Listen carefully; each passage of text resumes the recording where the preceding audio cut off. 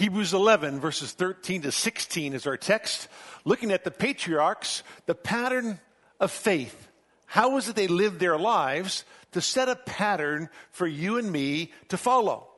The Bible says these words in Hebrews chapter 11, verse number 13, all these died in faith, without receiving the promises, but having seen them and having welcomed them from a distance, and having confessed that they were strangers and exiles on the earth.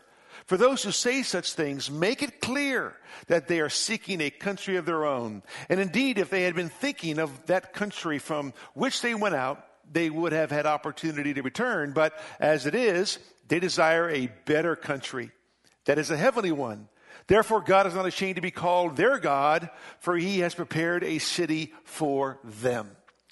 A beautiful passage of Scripture that sets for us a pattern on how we are to walk by faith and not by sight. That's what the patriarchs of old did. We told you last week it wasn't a perfect faith, but it was a progressive faith. They matured in their walk with the Lord. They honored the Lord as they would serve him. And it's important for us to understand their example, the one they set for us. Why? Romans 15:4 tells us that it's all about the things from old have been set forth for us, not just for our instruction, but that through the perseverance and encouragement of Scripture, we might have hope. This gives us hope. Why? 1 Timothy 4:12. Paul told Timothy, you need to set yourself up as an example, a pattern on how to walk by faith. Not just a pattern in your speech, not just a pattern in your conduct, not just a pattern in your purity and your love, but a pattern in your faith.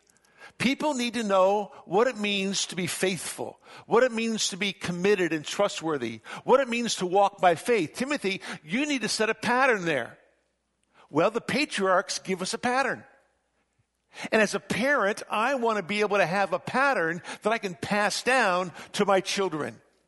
So my children will look back one day and say, my father, my mother, they walked by faith and not by sight.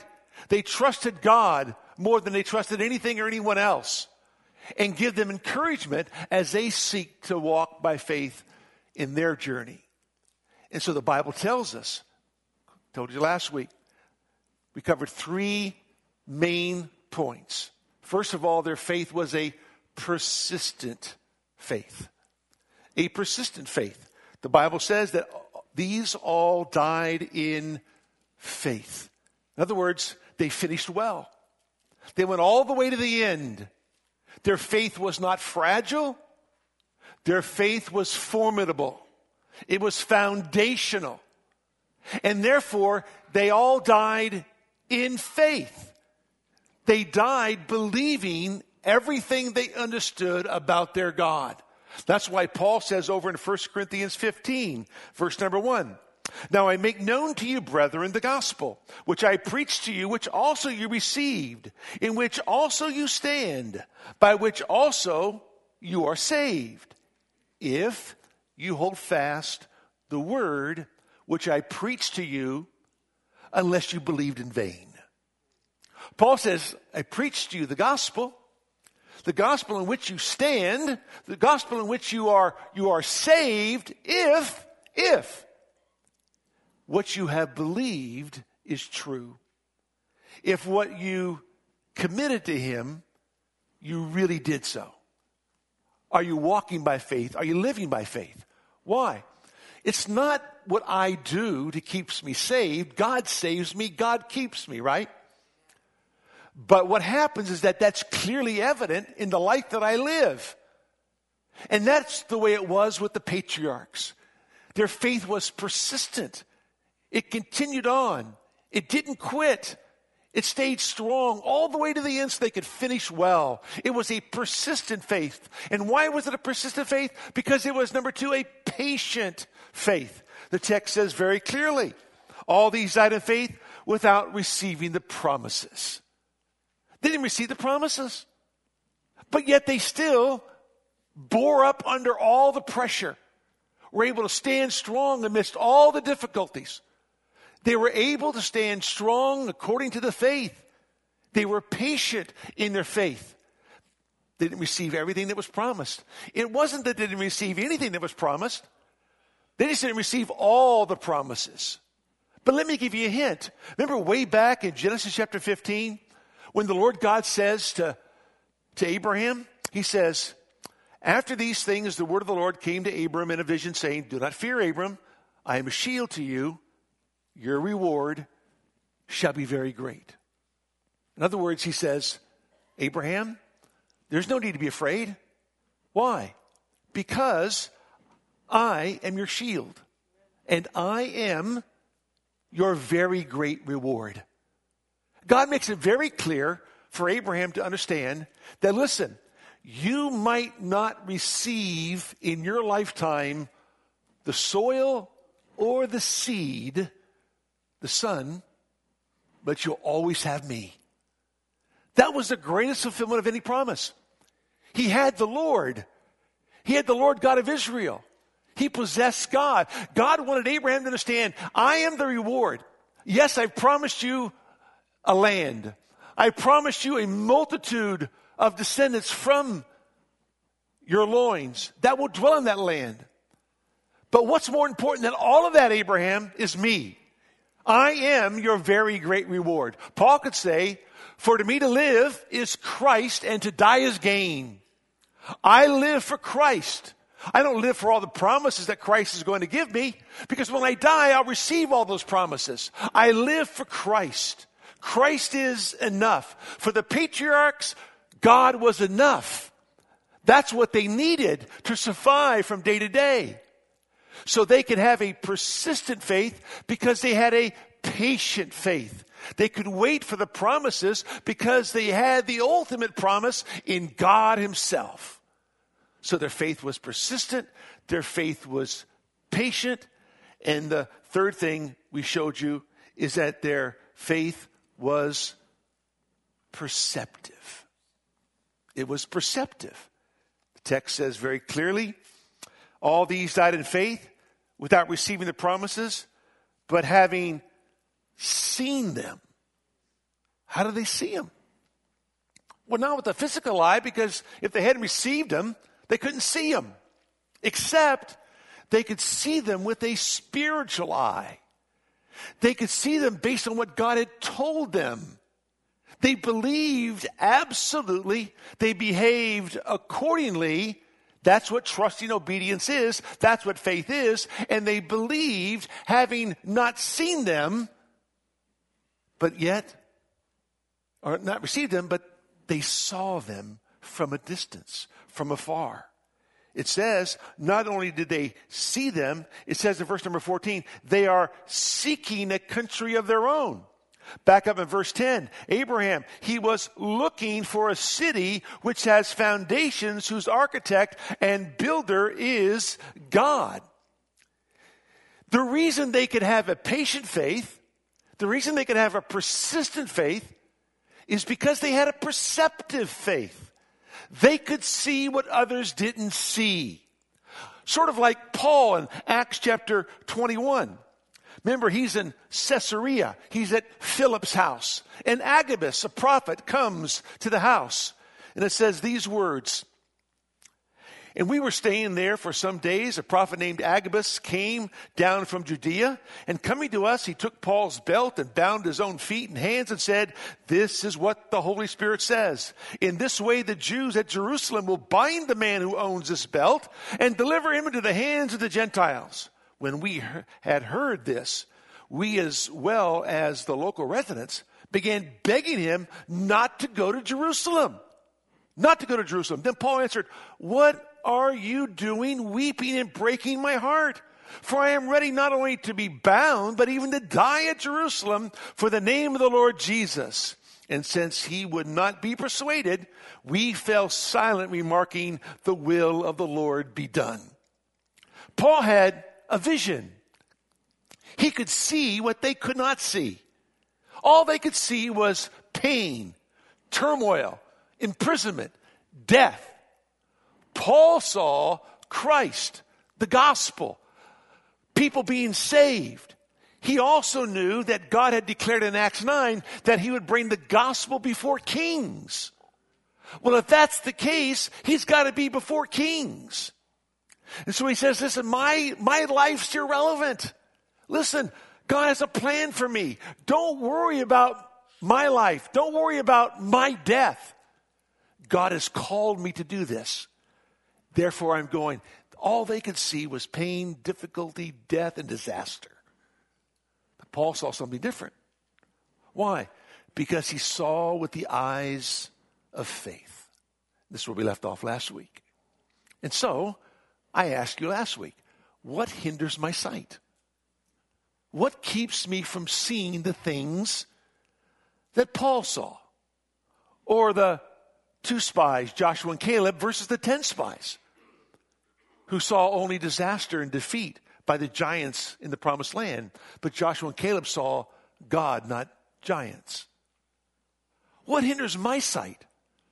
What keeps me from seeing the unseen, believing the invisible, as Moses did, and we'll study his life down the road?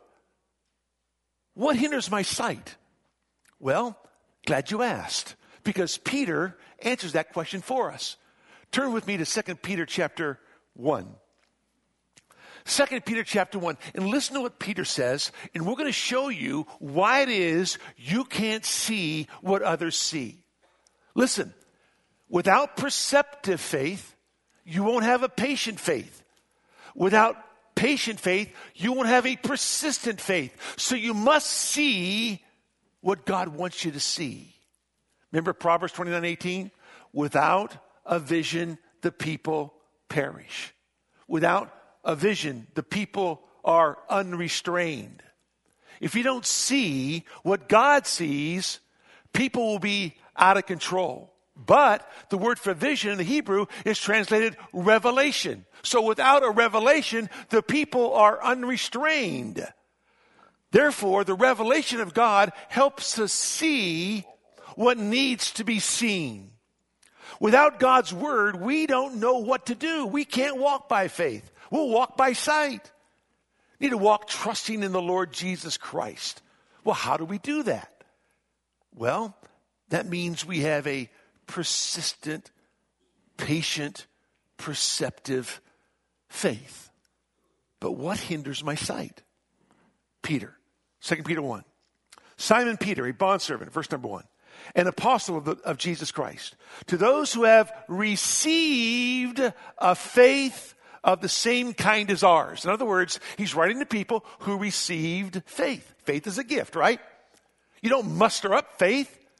Faith is granted to you by God. That's why faith persists. That's why faith is patient. That's why faith is perceptive. God grants you the ability to walk by faith. It's a gift that he gives you. Grace is a gift. Belief is a gift. Salvation is a gift. Repentance is a gift. Faith is a gift. So Peter makes it very, very evident that this is a faith that you've received just like ours. Then he says this, by the righteousness of our God and Savior, Jesus Christ, grace and peace be multiplied to you in the knowledge of God and of Jesus our Lord, seeing that his divine power has granted to us everything pertaining to life and godliness through the true knowledge of him who called us by his own glory and excellence. For by these he has granted to us his precious and magnificent promises, so that by them you may become partakers of the divine nature, having escaped the corruption that is in the world by lust. Now for this very reason, also applying all diligence in your faith. Now stop right there. Peter says you need to apply all diligence in your faith. The word diligence, spude, which means zeal, urgency, energy, right? Proverbs 12:27, man's most precious possession is what? His diligence. The most precious possession you have is diligence. It's a disciplined attitude. And so therefore, because of that, Peter says, I need you to apply all diligence in your faith. This is what Paul says in Philippians 2:12 and 13 when he says that we are to work out our salvation with fear and trembling. Why? Because it's God who is at work in you, both to will and to do of his good pleasure. So God's at work in you, but yet there's a part of us from the human side that is disciplined and diligent and pursuing the things that God wants me to pursue because he gives me the energy to do those things. So Peter is saying, listen, you need to be diligent in your faith. You need to be zealous, energized. You need to be on fire. So many times we can't see what God wants us to see because we're just boring, dull people. I'm not so sure that coincides with Christianity. I don't understand that. I never understand people that are always down and boring and non-exciting. How can you be a Christian and not be excited? I don't understand that. I don't get that. So Paul is saying, or Peter's saying, listen, I need you to add diligence to your faith. So he makes it very clear. Now, this is the very reason also applying all diligence in your faith, supplying. Supplying what? This is what you're going to do. You're going to be diligent in adding or supplying these virtues. What are these virtues? What am I doing? The word supply is the word used of a choir master who would make sure that all of the provisions necessary for the choir to perform were there. It's like a coach. He provides all the equipment necessary for the team to play. And that's what happens in your faith. You are going to add all the necessary provisions, spiritually speaking, so that your faith flourishes, that your faith is exciting, and you're going to be diligent in doing this. You're going to add to your faith, not that you're going to make it stronger or better, but you are going to make it fruitful, and you are going to make it abundant because you are working out your salvation with fear and trembling, but it's God who's at work in you, both to will and to do of his good pleasure. Both are true. And so, Peter makes it very clear. Supply moral excellence. Supply valor. That's the word. Valor. Bravery. Courage. You're a man of faith. Live like it. Be courageous, not weak. Be strong. Add moral excellence. Add bravery. Add courage. Add valor. Add that. And then he says this. And to your moral excellence, knowledge, gnosis, the understanding, the practicality of wisdom. Don't just be brave and courageous, but add to that knowledge, the understanding of who God is and what he does and how you are to live and behave in every situation. And then he says this, and to your knowledge, self-control. Get a grip on your life. Listen, everybody look this way just for 1 second. How do you know you know? How do you know God? You got self-control. That's how you know. You add to your knowledge self-control. Self-control is a byproduct of knowing God. Get a grip on your own life. Well, you can't get a grip on your life if you don't know God. You must know who he is and what he's done. The byproduct of really knowing God is not about how much you know intellectually, how much information you can gather about God. Satan has all the information about God, much more than all of us have. He's much more intelligent than any of us are about God. But he doesn't know God, see? See, to know God means he rubs off on you in such a way he affects every part of your life. If you have an arena in your life that's out of control, you don't know God as well as you think you do. Because God's not controlling that area of your life because you don't either want him to or you really don't know him like you should. Because once you know God, look at Joseph. He knew God. Daniel, he knew God, right? And it enabled them to stand strong against temptation and difficulties and hardship that came their way. They knew their God. They lived lives of control, self-control. They got a grip on their lives. And Peter is saying, listen, you need to supply everything necessary for your faith. That is, add to your faith moral excellence.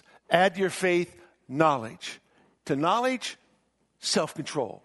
To self-control, perseverance.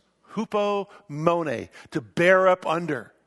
Then add to your perseverance, what? Godliness. 10 times in the pastoral epistles, because it speaks of reverence that we are to have for the living God.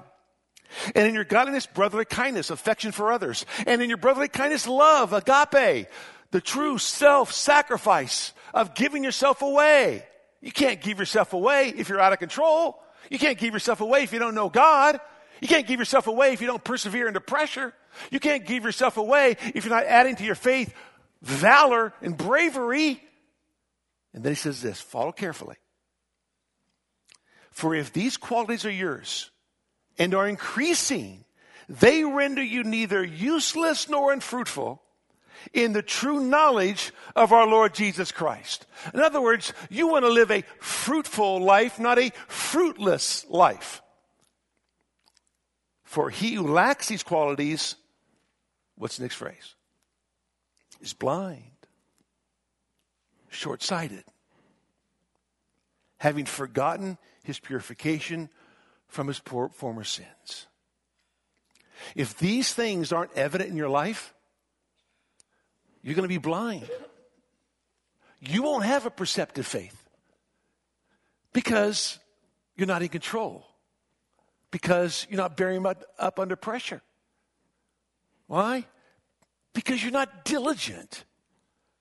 You're not high energy when it comes to your faith. And you need to be. If these things aren't being added to your life, not only are you going to be fruitless, you're going to be short-sighted. You're going to be blind. You're not going to see the promises of God. You're not going to see what God has for you. These things need to be evident. Then he goes on to say this.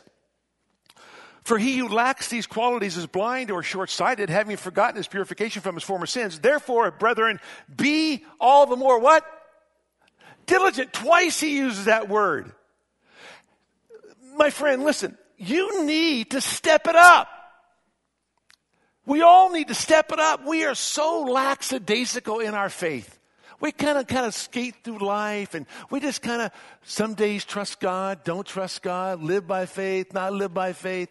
There is nothing high energy about our walk with God. There needs to be high energy. There needs to be fire about your life. There needs to be strength about your life. Valor, patience, self-control. Why? Because with diligence, with urgency, with zeal, you function. See, and so many times we don't do that. We get so lazy spiritually, and it affects everything around us. My friends, Peter says, be all the more diligent to make certain about his calling you. Now you got to really be diligent. Are you sure he called you? Are you sure you're in the faith? Are you sure you know the Lord? If you're not adding these things to your faith, if you're not multiplying these things, if they're not evident in your life, you got to make sure about your calling. Maybe you weren't called. Maybe you didn't respond to the call. In other words, maybe you really don't know the Lord. These things, listen, are not conditions for salvation. They are characteristics of those who are saved. Big difference. These are not the conditions that save a person, but they do characterize the person who's born again. And so he says this, make certain about his calling and choosing you. For as long as you practice these things, you will never stumble. For in this way, the entrance into the eternal kingdom of our Lord and Savior Jesus Christ will be abundantly supplied to you. Wow. Peter's on fire here. Now we know about Peter, right? And we know about how he denied our Lord. And we know how boastful and arrogant he was. But God humbled him. And God changed his life. But Peter was a man of faith. He was a man of persistent faith. He was a man of patient faith. He was a man of perceptive faith. He didn't want people being blinded and short-sighted. He wanted them to be able to understand and grasp the promises of God. The patriarchs, they were able to function in a way that most people can't function because they were able to see things from afar and welcome them. So listen carefully. This is so good. A persistent faith is persistent because it's a patient faith. A patient faith is patient because it's a perceptive faith. But a perceptive faith is perceptive because it is a passionate faith. Look what it says. Look what it says. All these died in faith without receiving the promises, but having seen them and having welcomed them from a distance. Okay? Having confessed that they were strangers and exiles on the earth. They were seeking, verse number 14. They were thinking, verse number 15. They desired a better country. They were looking, verse number 10. Right? They understood something. There was a passion about their lives. They desired something other than this earth. They desired something more than this world. Listen, so many of us are so enamored by the things of the world that we can't even spell heaven, let alone see heaven. We get so enamored by the things of the world, but not the patriarchs. No, they were looking for a better country. They saw themselves as what?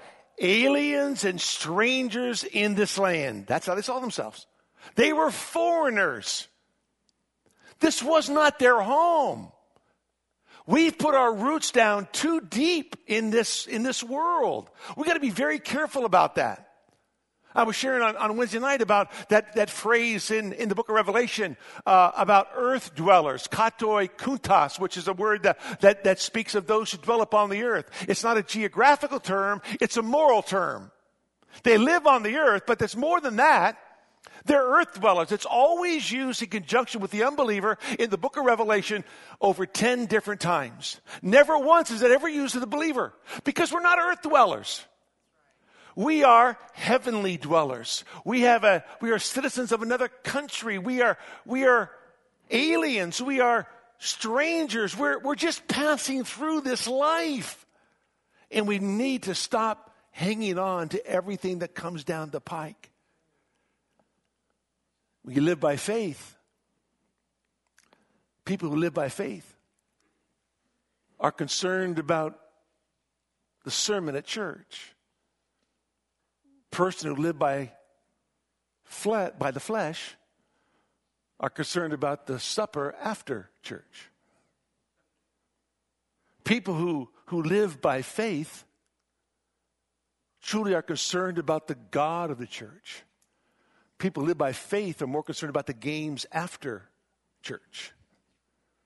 Big difference. What are you passionate about? What drives you?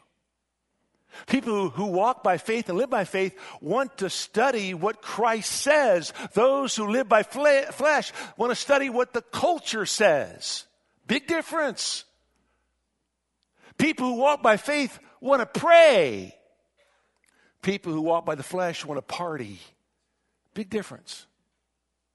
And we need to understand what it is to walk with the Lord, so much so that we are aliens and strangers in a foreign land.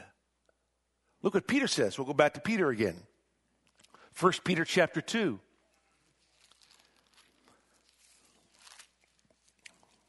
1 Peter chapter 2. Peter says these words, "Beloved, I urge you as aliens and strangers," verse 11, "to abstain from fleshly lusts which wage war against the soul.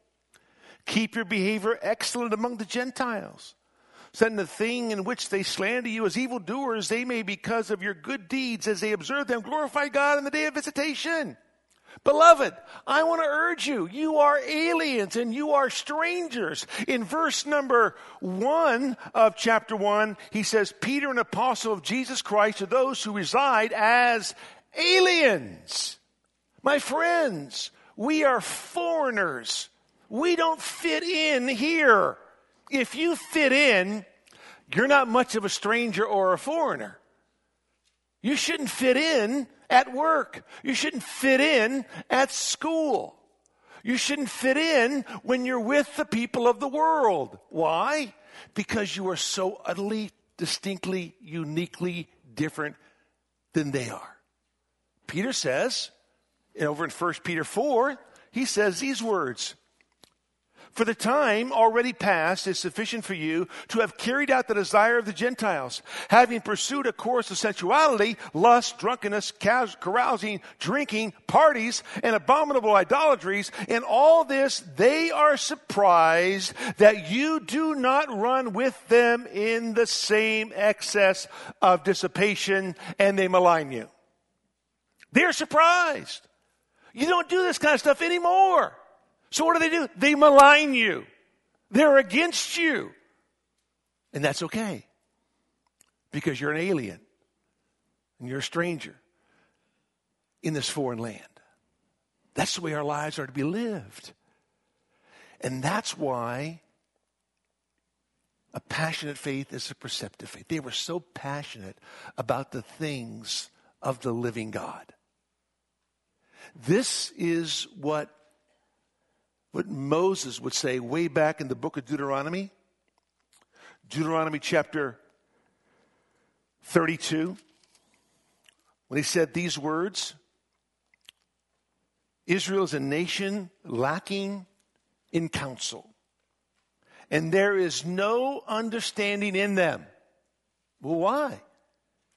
Would that they were wise, that they understood this, that they would discern their future. They could not see the future. And why couldn't they see the future? He tells them. Verse 15, they forsook God. They scorned the rock of his salvation. Verse 18, you neglected the rock who begot you and forgot the God who gave you birth. They kept forgetting about God. There was no passion to know their God, no drive to understand their God, so that when push comes to shove, the Lord says, these people have no counsel, have no discernment, because they cannot see their future. And the reason they can't see the future about the coming Messiah is simply because they have forgotten all about me. They neglect me. They need to be passionate about our God. Driven to know our God. Listen to what the psalmist said. Psalm 119. Verse number 18. Open my eyes that I may behold wonderful things from your law. Next phrase. I am a stranger in the earth. Listen, unless you see yourself as a stranger in the earth, you're not going to pray that prayer. You're not going to ask the Lord to open my eyes that I might behold wonderful things from your law, because you just don't care. You care more about what's happening after church than what's happening in church. You care more about what's happening around you than what's happening on the inside of you. And here the psalmist says, I am a stranger. Stranger. And he pleads, do not hide your commandments from me. My soul is crushed with longing after your ordinances at all times. You rebuke the arrogant, the cursed, who wander from your commandments. Take away reproach and contempt from me. For I observe your testimonies, even though princes sit and talk against me. Your servant meditates on your statutes. Your testimonies also are my delight. They are my counselors. He was passionate about the truth. He was passionate about his God. The patriarchs. God was it for them. God was enough for them. Unfortunately, God's not enough for most of us. That's not a good sign. That's a bad sign. That's because we don't see ourselves as aliens and strangers in a foreign land. So, the pattern of faith is a perceptive faith. The pattern of faith is a patient faith. The pattern of faith is a perceptive faith. A passionate faith. And let me just introduce this to you for next week. The faith of the patriarchs was a perspicuous faith. That's a great word. Perspicuous. Know what it means? Clearly seen, lucid, unmistakable. In other words, their faith was clearly seen. That's what it says. Listen to what it says. For those who say such things, make it what? Clear, lucid, understandable. There was nobody thinking, I wonder if Abraham has faith. I wonder if Isaac has faith. Or Jacob or Sarah. Oh, no. It was clearly seen. So let me leave you with this. 5 years, 10 years down the road, will your children look back on these last 2 years and say, my father, during the days of COVID, clearly lived his faith? Will they look back 10 years from now and say, my dad was strong in the faith. My dad led his family through the difficult times to help us to understand how to have a perspective on God all during. Is your faith so clearly seen that nobody ever questions it? Or will your children look back and be disappointed on how you handled COVID? Be disappointed and ashamed on how you handled the last 2 years. Let's just be practical here, right? So many times we think his faith is some pie in the sky kind of thing. But let's just drive it down right where we live. What will your children say about you 10 years down the road? I know my dad died 7 years ago. I know that I responded to COVID the same way my father would have responded to COVID. My sister responded to COVID the same way my father responded to COVID. My family, my entire family responded to COVID the same way I did. And my sister's family responded to COVID the same way she did. Why? Because that strength and power is passed down. Listen, there was no discrepancy in our family. If there's a discrepancy in your family where certain children are handling this COVID this way and others are handling it this way, that's a leadership issue. That's a parental issue. That is a father issue. A father stands strong. A father passes it down.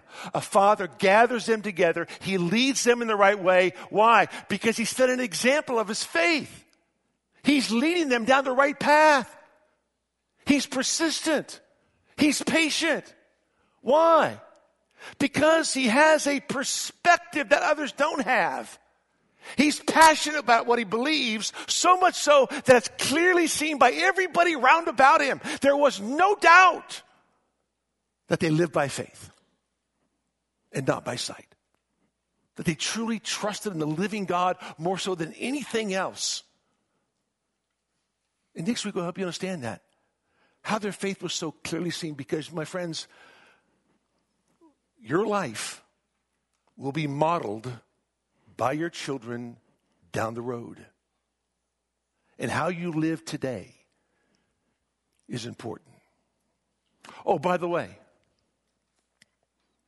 is your faith clearly seen in your giving patterns?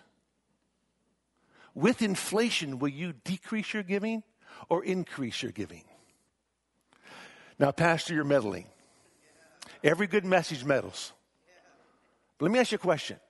With the high cost of gas prices, food costs, are you going to say, I got to hold on to a little bit more because I don't know what tomorrow is going to bring? And so I'm not going to give as much to the church as I gave last month or last year, simply because I don't know if I'll be able to buy gas next week.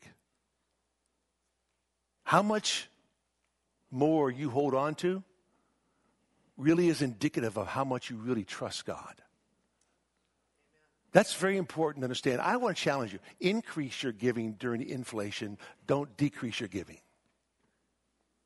You want more money during times of inflation? Give more to the Lord and watch what he does. 2 Corinthians chapter 9 speaks very clearly about that. You see, so many times we don't want our flesh to meet the road. We don't want to put our boots down on the ground with our faith. But this is where it is, friends. It's seen in your giving patterns. It's seen in your living patterns. It's seen in your loving patterns. Everybody sees it. It's clearly seen. Or it's clearly not seen. But the question is your faith clearly seen by everybody around you? Because you walk by faith and not by sight. So what I said earlier is true. The two most talked about subjects in the Scripture, faith and the second coming of Christ, are the two most difficult things to accomplish every single day. To walk by faith daily and to wait for God expectantly. We just don't do it. And that's because we love the earth. We love not to be strangers. And to walk by faith requires too much of a cost. And I'd rather see what I'm doing rather than trust God for what needs to be done. How about you? Let's pray. Father, thank you for today, the opportunity you give us to study your word. Please go before us, Lord, that we might live for the glory and honor of our King this day forward. Living by faith, not by sight. Making it clearly seen for all to understand. Jesus is our Lord, and we are only strangers here. We're just passing through. In Jesus' name, amen.